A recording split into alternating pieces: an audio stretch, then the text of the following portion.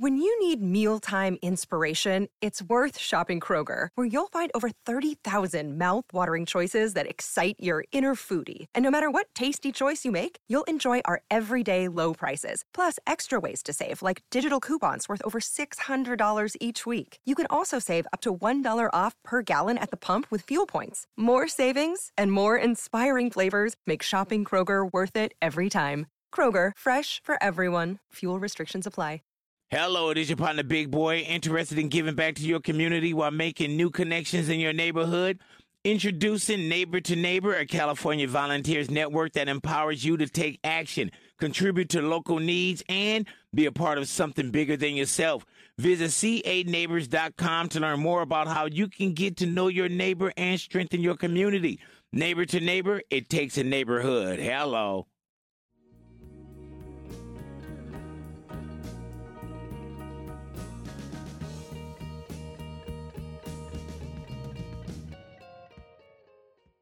My name is Mark Hummel, and this is Mark Hummel's Harmonica Party, and we're joining Charlie Musselwhite again, this time in California. Yeah, buddy, you'll get your word in. And we're just going to talk a little more about some of the stuff we left off with last time, which was Charlie left off with the time he was in Chicago right before he left for California.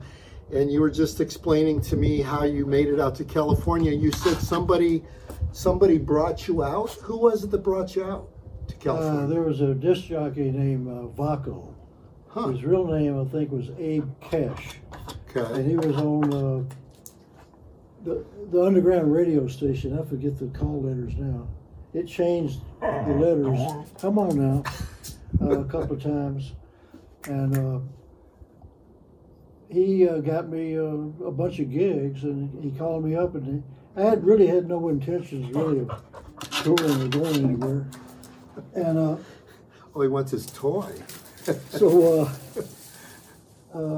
I'd been putting off people that had been calling about gigs in different places. It just really wasn't enough money to travel that far to do, and I was having a great time in Chicago. Right. So give me I that. want you to take that from Okay, me. you keep it. So Abe offered me a whole month of work for really good money, and I thought, well, I'll just go out there and make that money and come on back. But I went out to California, and right away, I knew I wasn't going back to Chicago. Right. People were really nice and evolved. Right. You know, evolved thinking. Right. It was the hippie era. Right. And the weather was great. San Francisco was a beautiful place. And from talking to other people, I realized that the whole West Coast had a lot of places to play, and there were bigger rooms and even ballrooms and auditoriums like the Fillmore. Right. It paid way better than those little Chicago blues bars. So now, did you come out, like, say, after Paul Butterfield and Bloomfield? Yeah. The following year? My album came out in '67. I don't remember the date it came out, but I came out to California in the fall, August or September, something like that. And then my first gig was at the Fillmore with Butterfield and Cream. Oh, really? Wow. Yeah. And then I worked a bunch of places around the New Orleans house in Berkeley. Right, I remember that. I don't remember where else. You played Mandrakes a lot? Yeah, I did. But I'm just talking about when I first... Right, when you first made this it. first little thing the guy had set up. Right. And I found an apartment in Berkeley, and my wife and son came out and joined me, and that was the beginning of living on the West Coast. Now, did you live in that same one that Kahatsu used to live in? Yeah, the Dan Burt Apartments. Right. At the corner of College. Yeah, College and I Durga. forget. Yeah, was that it? That's where it was. Yeah. So how did you meet Tim Kahatsu anyway? Well, he lived upstairs, Uh-huh. and I think he just came down and introduced himself one day. I don't really remember, but he would often come down and listen to my records. I had a lot of good records. Yeah. And we just became really good friends. And he was a pretty good guitar player. And I didn't know anybody. And the band I brought out, they all immediately. They all went right back. When we finished with those gigs, they all had their own ideas. Each one wanted their own band. Huh. And they're all going to come back. Harvey was the only great. one that actually did that. The other two went back to, well, no, the drummer joined Cold Blood, I think. Yeah, okay. Sandy McKee. Huh. And, but did everybody stay in California? The bass player, Harry Motlow, went back to Chicago. Dave Cook was the keyboardist. He had a B3 with a piano, electric piano on top. He went back. And I thought for sure he was going to come. The way he was talking, he had it all. I got it all figured out, you know. And then he already was talking about the tunes he was going to be arranging and the horn section and all this stuff. And he had big ideas. Yeah, so, and everybody's ideas were a little different than mine. I just wanted us to play blues. Right. And so we played those dates that the guy booked, and then we were all on our own. And I started looking around, and Tim knew a lot of people, so it was easy for him to put something together for you. Yeah. And at first we just played some little college kind of places. And then later, as I got to know the area and get out and get around, I found the whole blues scene, like in Richmond and Oakland, and got to meet a lot of other musicians, and things just kept evolving. And at first it was a real scramble for me because I didn't have a booking agency, I didn't have a manager, and this was completely different from playing music in Chicago. Oh yeah, little blues joints. There wasn't any contracts or nothing. Right. I mean, so this is like business, you know, real business, and I'm thrown in the deep end of the pool, and I don't know how to swim. You know, trial and error. I just figured it out as I went, you know, and tried not to repeat too many mistakes. And I used to go down to Haight Street. And you told me they would just look at you like you're from another planet. I used to like to go to Haight Street because, to me, it was better than any zoo I'd ever been in. Exactly. And, you know, it was really interesting and far out. And, you know, I just stand and watch the parade. I mean, it was people with wild hair and beads and that perfume that I hate. Oh, patchouli. That stuff is horrible. But you told me the hippies would come up and go, well, this one guy, man, this one guy came up to me one time and said, "Wow, man, are you Charlie Musselwhite?" I said, "Yeah." He said, "Man, you're weird." And he had, you know, hair out to here and all kind of a pirate shirt or something, and I had on shades and my hair slicked back. Oh, that's great. I wore like a sport coat or black sport coat or something. I had pointed toe shoes, which was the style in Chicago. Sure, yeah.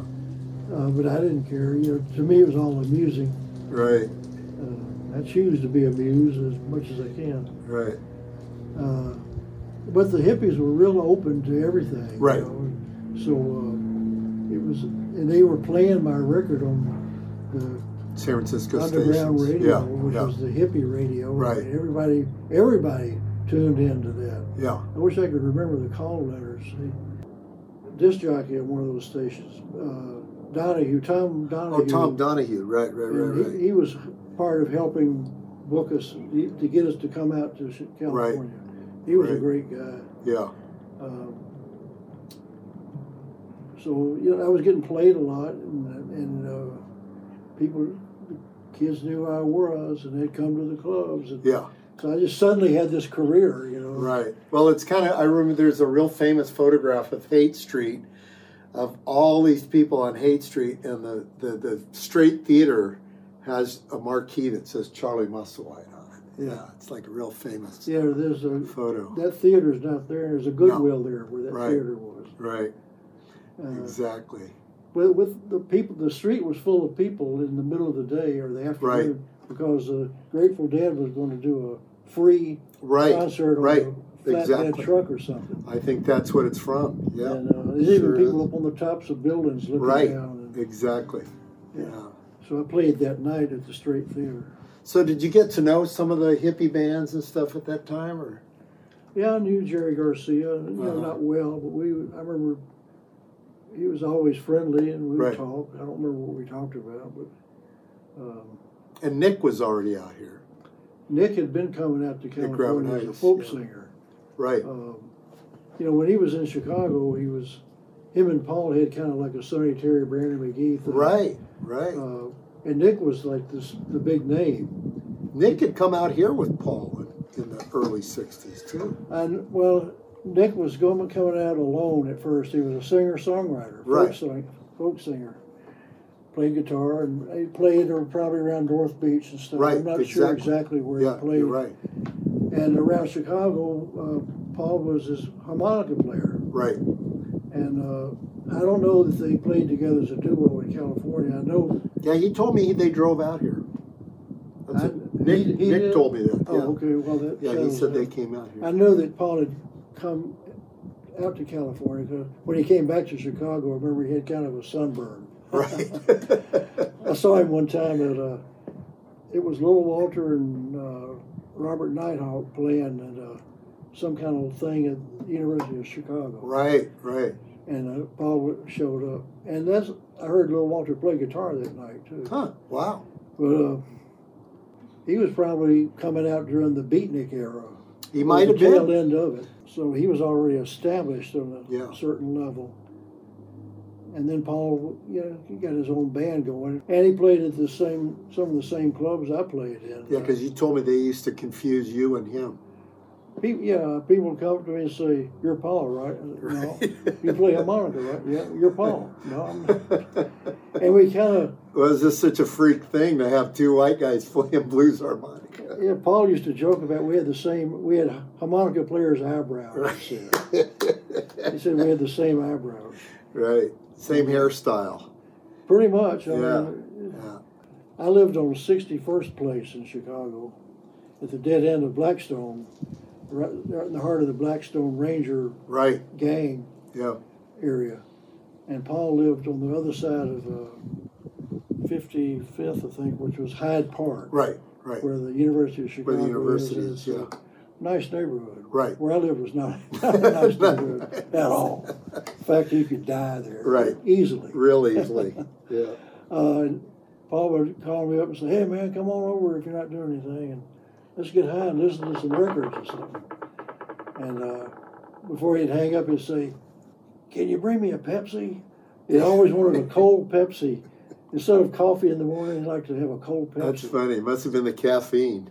Yeah, and it was cold and wet and sweet and went down easy. So I'd bring him a Pepsi and we'd sit around and smoke a joint and play records and talk about harmonica. I remember he had a new Ramsey Lewis album and there was some lick that Ramsey played and he was figuring it out. Yeah.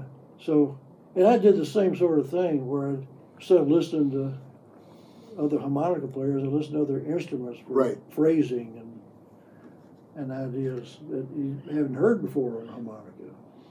Well, I think that the Chicago harmonica players, it seemed like in that time period, were really hip to jazz. I remember you were one of the first guys I heard doing, you and Butterfield and Little Walter and people like that were doing, jazz tunes on the harmonica before anybody else. Well, all the clubs had jukeboxes and they all had like Jack McDuff and Jimmy Smith and Lou Donaldson and all those jazz blues kind of guys on those jukeboxes. That was popular music in Chicago. Right. And on the south side, anyhow. And another place I lived was in Old Town, and there were a lot of jazz clubs around there. And since I lived in the neighborhood, I could get in and see anybody for free. And all the door people knew me. And I remember Roscoe Mitchell and Jackie McLean and, gosh, just a lot of Chicago jazz guys. Yeah, but there were guys that would come. Jackie McLean didn't live there. He would. A lot of guys would tour coming through there and play.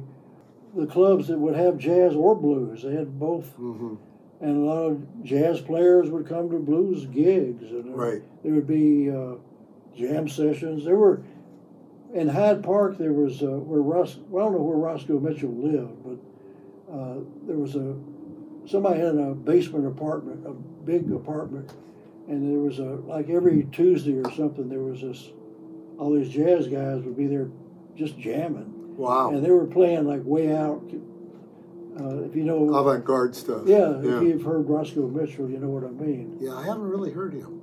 So I would hang out there a lot. I mean, I don't know if I was learning anything, but it must have had some effect on me somehow. Mm-hmm. And then a lot of the just regular old school jazz players around too. I mean, a guy like Little Brother Montgomery, he played blues, but he could play anything. Oh yeah, he could play anything. And he could play jazz and played trad jazz too. He's a great trad jazz guy. He was good at that. He played in a lot of Dixieland That's clubs. what I heard. There was a club right on 63rd at Dorchester. I can't remember the name of it, but it had a bandstand behind the bar. And I'd walk over there and sit at the bar and listen to jazz all night, many, many times. Wow. And Junior Wells lived right on Dorchester. So I'd Did he? pass by his apartment on the way to this club. Did you know him pretty good? Oh, yeah. Junior? Yeah. We became friends Right. right away. He was a good guy. And we would pass each other often going and coming from the liquor store. Oh, okay. The Red Rooster, it was the Red Rooster grocery store and liquor store. Huh. And we were always making trips back and forth to That's funny. I mean, I was in there so much, as soon as I walked in the door, they started putting it on the counter. They knew what I wanted. Speaking of alcohol, Yeah. so I just wanted to get into the thing of, that you've been sober now for, 36 years? Since 87. Since 87, yeah. Yeah, so I sobered up in 84, so yeah. You got over 34 years, something like that? I don't know. 35, yeah. You can add it up. Yeah, okay. I quit going for my chip, so I lost track. Right. What got you sober? I mean, you're one of the first real drinkers I was around back in the day. I'd say you and Brownie and Johnny Waters and some of the guys I was hanging around could all put it away in a pretty mighty way. I came out of an environment where everybody I knew drank. Right. Paul drank too. I mean, right. We were both big drinkers, and even where I grew up in the South, I mean, it was just it was a way of life. Men drank. Right. And I think in the blues world, it was particularly everybody, a part of the culture. Everybody I knew drank, men and women. And it didn't have any stigma to it. Right. And the thing was, you're supposed to know how to hold your liquor. Right. Anyhow, it got out of hand. And I got up to where I was drinking 2 quarts of liquor a day. Oh, my God. And I, at some point, had some moment of clarity where I realized this is insane. Right. You're killing yourself. Right. This cannot keep going. You have to. But I couldn't figure out, it's funny now looking back on it, I couldn't figure out how do you stop? I mean, right. I couldn't, how do you do that? I know. It didn't seem like something you could do. I'd never been on a stage sober. Yeah, me neither. I'd never been on a stage with anybody that wasn't drunk. Right, exactly. And it all went together, so it just fit together all so perfectly. But I knew that this was crazy. And so my first idea was, well, I'll just start cutting down. And so I'd wait an hour each day when I woke up. I'd wait another hour before I had that first drink. I used to just drink, if I was awake, I was drinking. You used to drink first thing. I would drink if I was awake. Right. Night or day, I would drink. Yeah. I would keep a bottle on the floor. Right. By the bed. In the middle of the night, I could have a hit. So I would wait an hour. And I remember getting all the way up to noon without a drink, and I thought that was cause for celebration, so I had a drink, of course. And finally I got to where I didn't drink all day. Right. I could go 24 hours without a drink. I thought, this is kind of working out. But I'd never been on the stage sober. I'd never played sober. And I didn't feel comfortable I never was one that was interested in being in the spotlight and having attention and people looking at me playing Right. and me putting on a show. None of that ever appealed to me Right. at all. I remember one time Mike Bloomfield telling me that the best thing in the world to him would be in a room full of people and everybody looking at him. You told me. And when he said that, just a shudder just went through my body. I thought, because I felt like exactly the opposite. Yeah, yeah. So, but if I was drinking, getting on It stage didn't matter. and playing Yeah, was yeah. nothing to it. Right, You know? right. I didn't care. Yeah, You know, yeah, this is a party, boy. yeah. So this is the last hurdle: how to get on stage without drinking. And I was driving to work and going to a club in Santa Cruz, and I'm listening to the news, and they're talking about this little girl that fell in the well in Texas. Jessica McClure was her name, and she's down in the bottom of this well.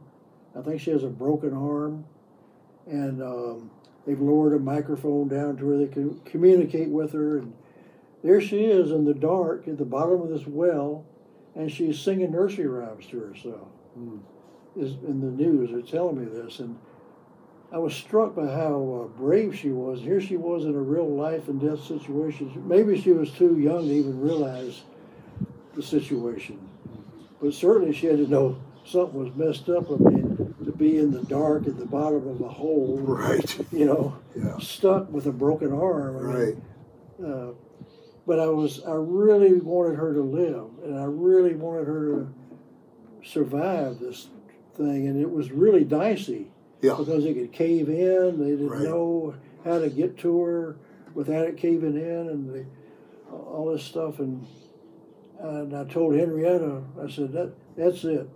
I'm not drinking till they get her out of the well. And that was my version of a prayer for her. I was not going to drink in her honor because then I thought of myself, and I thought, what's the big deal with you, buddy? I mean, here's something you know perfectly well how to do. You've done it 1,000 times. Right. Just get on the fucking stage and play.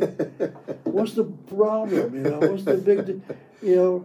And here's this little girl being so brave. You know, Right. if you had just a fraction of her bravery, you could go play. What's the deal?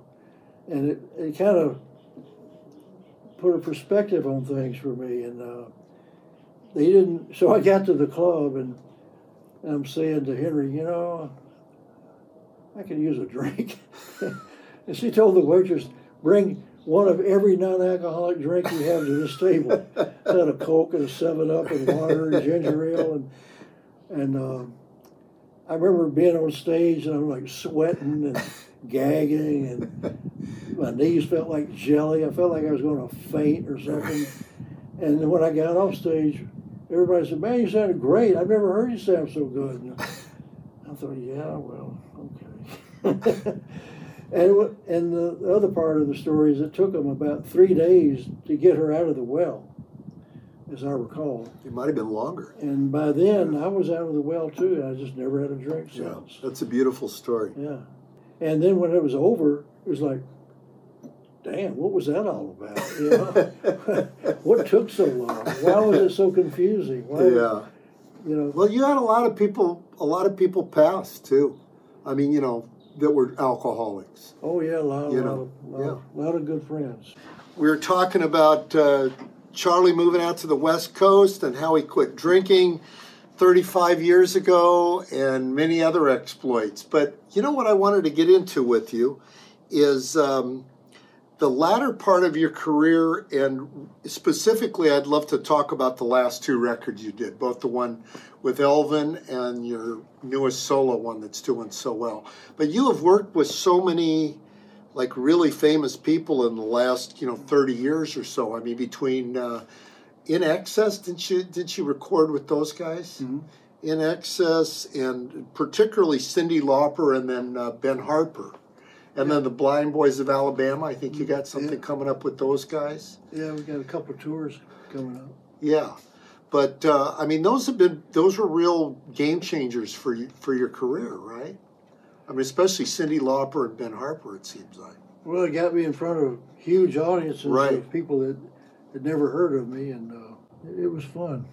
Yeah. I remember with Cindy, she would point to me to take a solo, and the spotlight would be on her. Mm-hmm. So I'm taking a solo, but the spotlight stays on her. And I'm looking out at the audience, and all the people looking at Cindy, looking at me. How funny. And so finally she would come and make the spotlight follow her, and she'd stand behind me. So they had to put the spotlight on. That's interesting. Wow. Crazy. And but it was surprising at the reception that this wasn't a blues audience or nothing, and I wasn't a young guy, and like with Ben Harper, people just lit up when I would be playing, and Ben had me sing a few songs too each night. Right. And people really, really went for it. I was amazed at how much how totally they accepted me and seemed to really be knocked out by what I was doing. Yeah. Because it wasn't a blues crowd.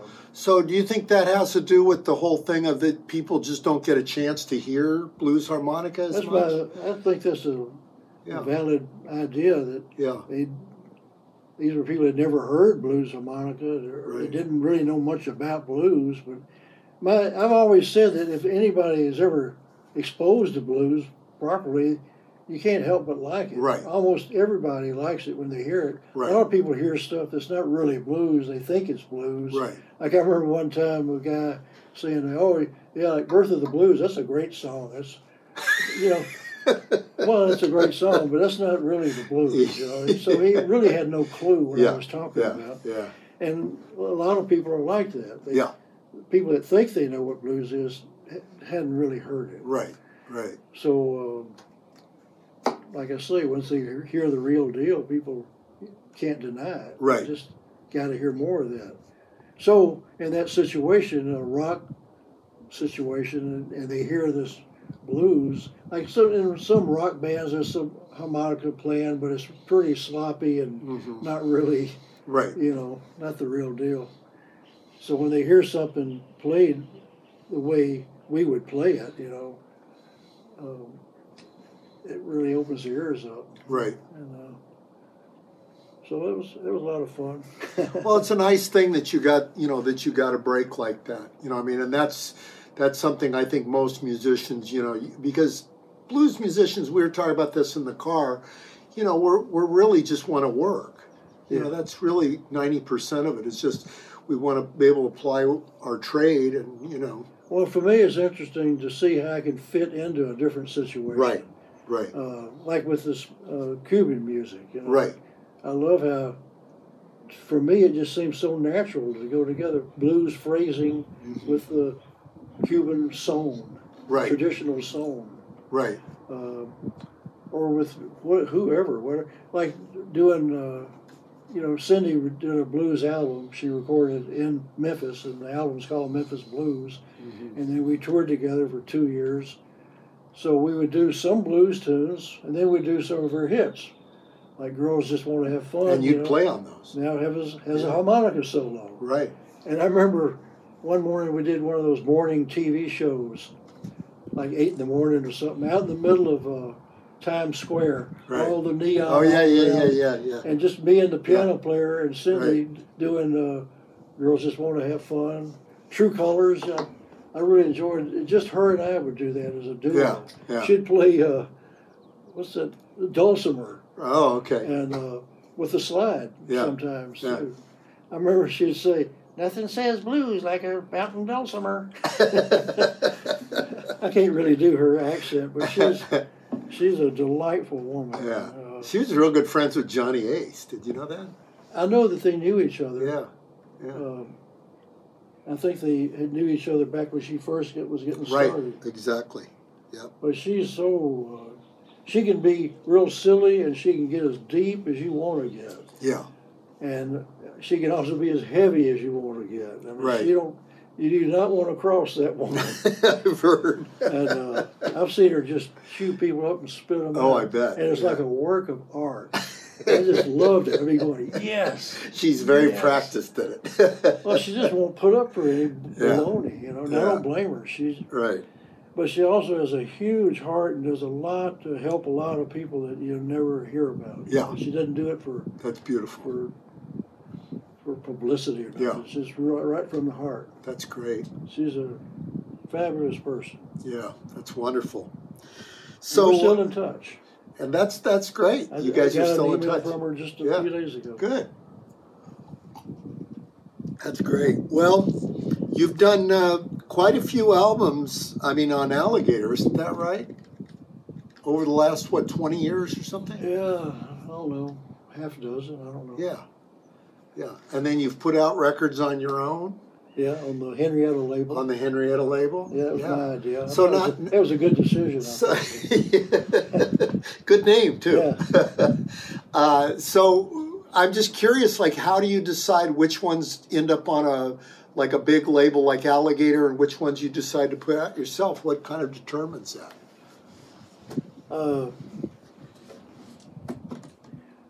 Well, like Alligator really knows how to sell records. Mm-hmm. They have a real good distribution. They do real good promotion and all around the world, and they've got the blues community covered. Mm-hmm. And they have contacts that are real old that are still, they've created a whole network. Right.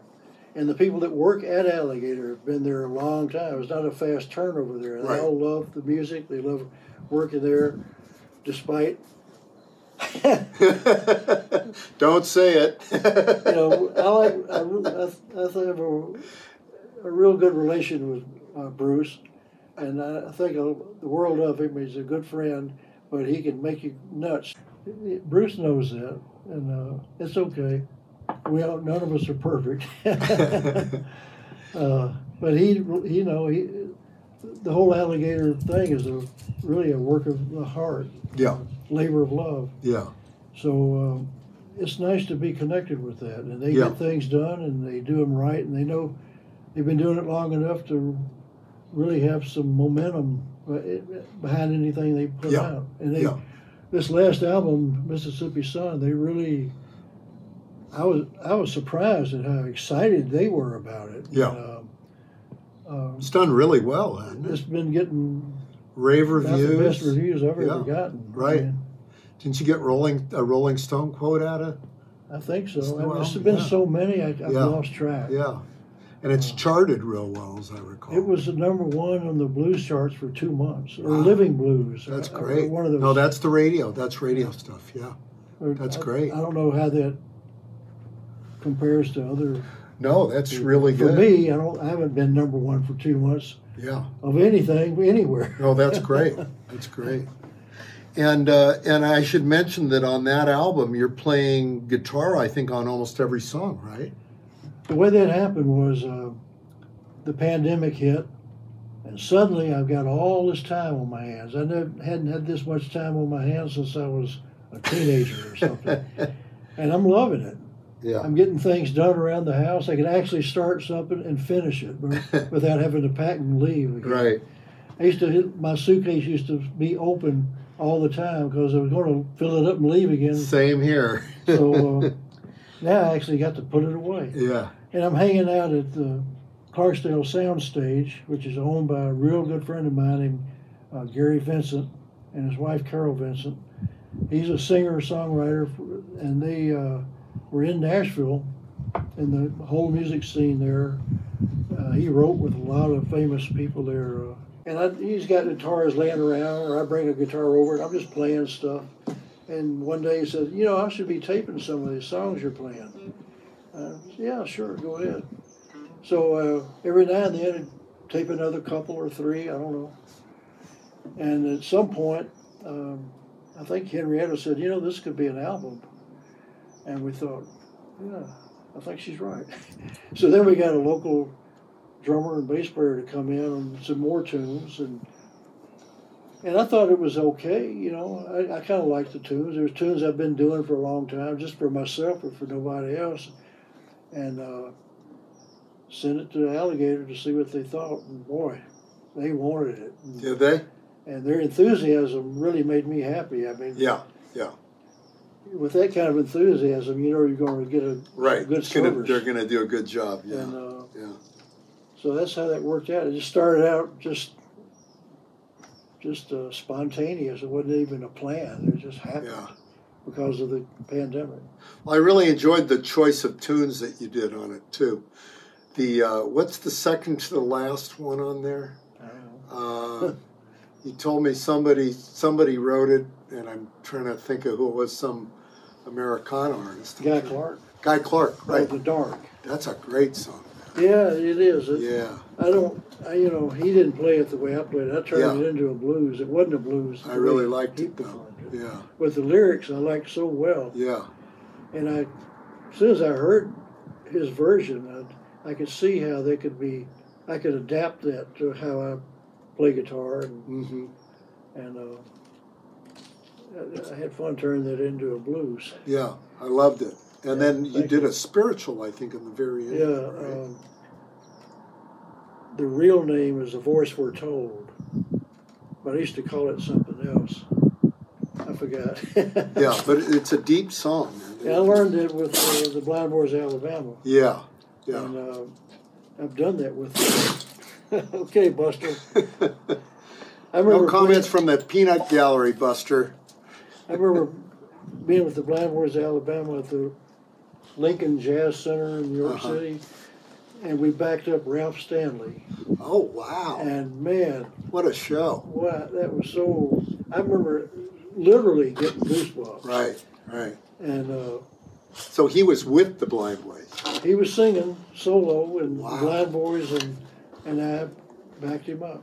That's awesome. Yeah, and I remember I had his biography with me. I got him to sign it, and he wasn't much of a talker. I'd say, that song so and so, I really like that song. He said, yep, that's a good one. He was kind of a shy guy. Yeah.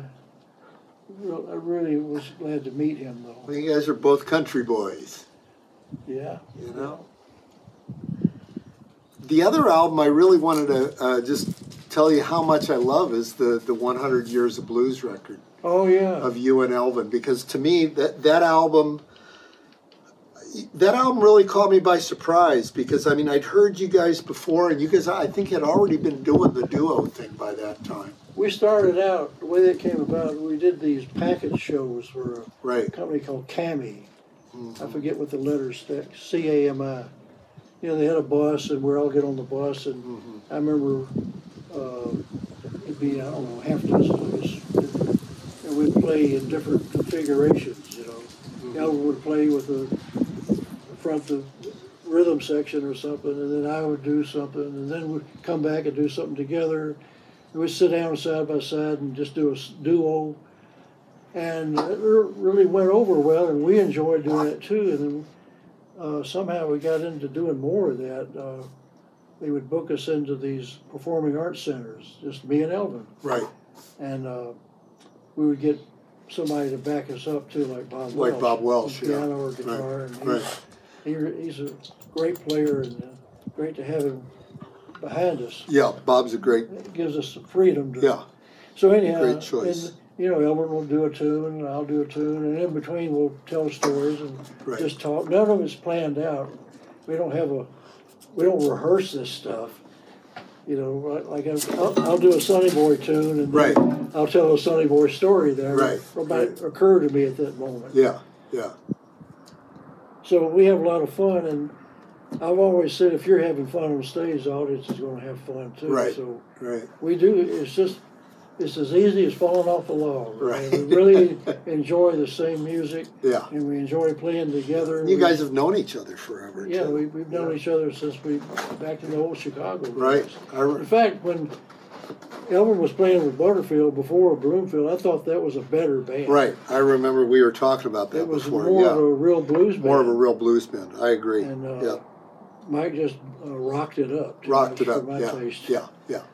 No, you're right. Their records were really good together. Yeah. Or their original, because the original recordings were just the 4-piece. I remember I was at the sessions. Yeah. Were you at those sessions? A lot of those tunes I remember that were recorded. I'm not sure they ever got released. There's some instrumentals. Yeah, they did. They did release it on there's an album called What's Shakin', that had some of those songs on it. Well, What's Shaking, the one I know, was like a sampler. It was a sampler. It had like 4 different groups or something on But it. they had like 3 or 4 on that. But there was a whole lot of more stuff. Oh, I know there was. That Yeah. was not released, as far as I know. Right. No, that got released later on. There's an album, I think it's called Golden Butter, that has a bunch of the outtakes.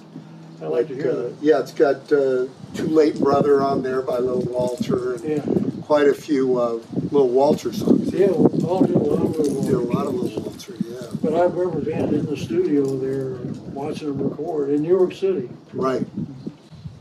And it sounded good. Sounded great. And that wasn't, Bluefield wasn't there. No, I mean, Mike and I used to take the Greyhound out to New York City kind of regularly whenever we could. Right. Just to check out the scene, see what was going on. And we knew John Hammond, and we'd call up John and see what's going on. That's how that album of his came out, So Many Roads, So Many Trains. Right. He the was, one with the band on it. Yeah. Yeah. Right. Robbie Robertson on guitar. Then he was called Jamie Robertson. Right, that's and right. Lee Von Helm and Garth and all those guys. Yeah, right. It was them, and Mike and I showed up and called John and see what's going on. He said, come on down to the studio. What we're a trip. recording. Yeah. So we went straight down there. That's great. Dylan was there hanging out. And, Yeah. that's how that happened. I mean, it was just a coincidence. Yeah. And I thought that was a pretty good record. Yeah. Yeah. And when Mike heard Robbie play, he went over to the piano. He was a little intimidated, huh? I guess. Well, it was better to have piano than another guitar. Right, anyhow. right. But I was going to say, the Elvin album, the You and Elvin album is such a great kind of relaxed feel on it. That's what I really loved about it. Is it really did sound like totally organic and you guys didn't rehearse anything to death. You just sat down and played. And it's really got a great vibe to it in terms of you guys being able to lock in together on it. It's just a natural fit. To play together. We like the same tunes, and we really enjoy playing together. Yeah. So it sounds good. And like I was telling you, I mean, you mentioned the same song that I was thinking of, which was Midnight Hour Blues is so heavy. Yeah, I love that. So tune, heavy. And I love the way Elvin does it. He sings really, the hell out of it's just real blues. Real deep, can't real deny deep. It. Sure is. And he does it in a real special way. And I look forward to doing that. We do it just about every night. Yeah, good. Yeah. That's great. Well, let's play a song or two, man, if you're okay with that. Okay. Okay. How about some E, 8-bar A, blues? yeah, go ahead on. In E. Yeah, that sounds good.